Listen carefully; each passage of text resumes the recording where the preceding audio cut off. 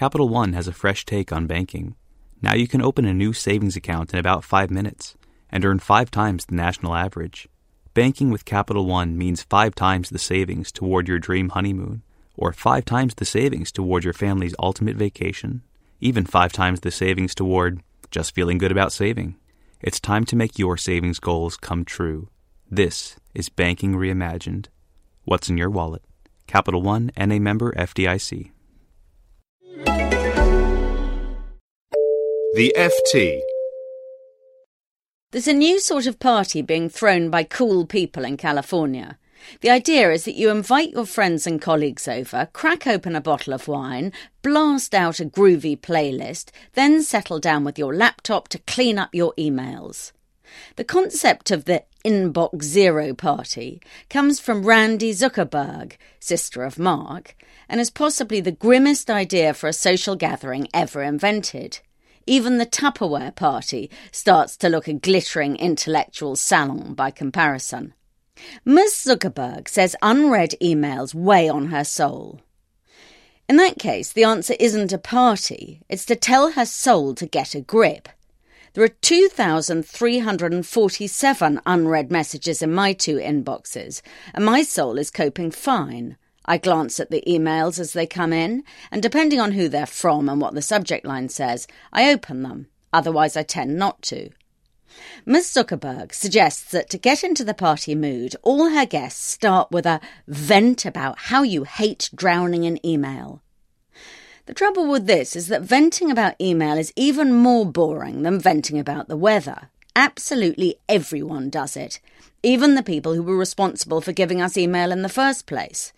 Dave Coplin, a Chief Envisioning Officer at Microsoft UK, has just written a book about business being broken, and one of the most broken things is email. We are slaves to it, he moans.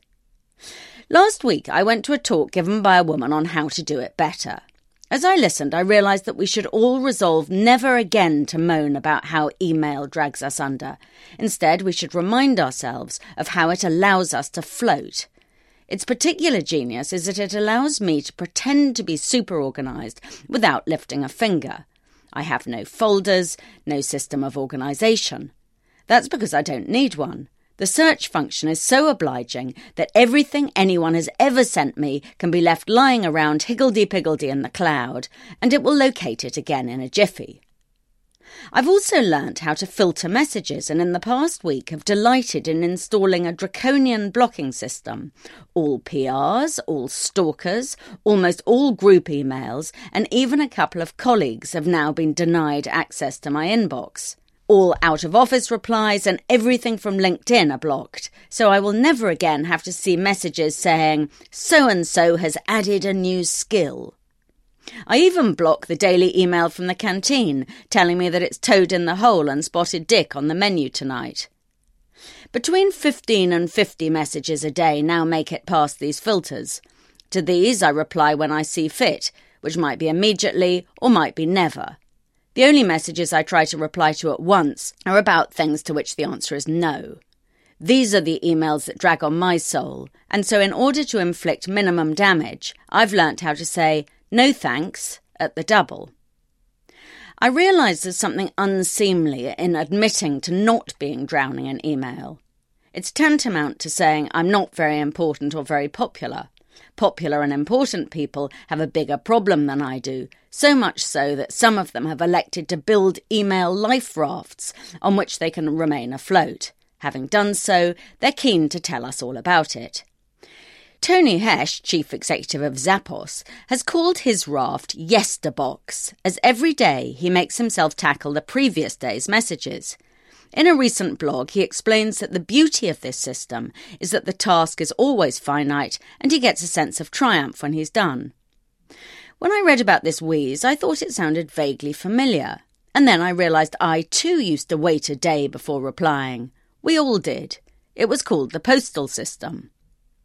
A similar life raft has been constructed by Julia Hobsbawm, the world's first professor of networking, a visiting post she holds at Cass Business School.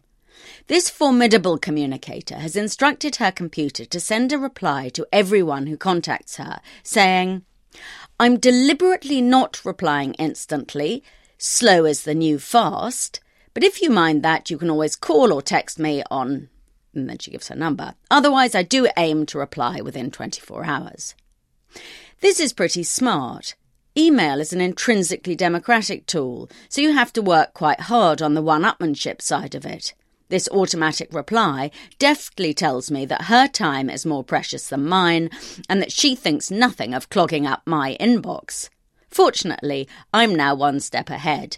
Now that I'm such a whiz at blocking my email, I've added a new filter that rejects everything that says automatic reply. And then, just to be on the safe side, I've also blocked any messages that say slow is the new fast, because it isn't. For more downloads, go to ft.com/podcasts. Capital One has a fresh take on banking. Now you can open a new savings account in about 5 minutes and earn 5 times the national average. Banking with Capital One means 5 times the savings toward your dream honeymoon, or 5 times the savings toward your family's ultimate vacation, even 5 times the savings toward just feeling good about saving. It's time to make your savings goals come true. This is Banking Reimagined. What's in your wallet? Capital One, N.A. member FDIC.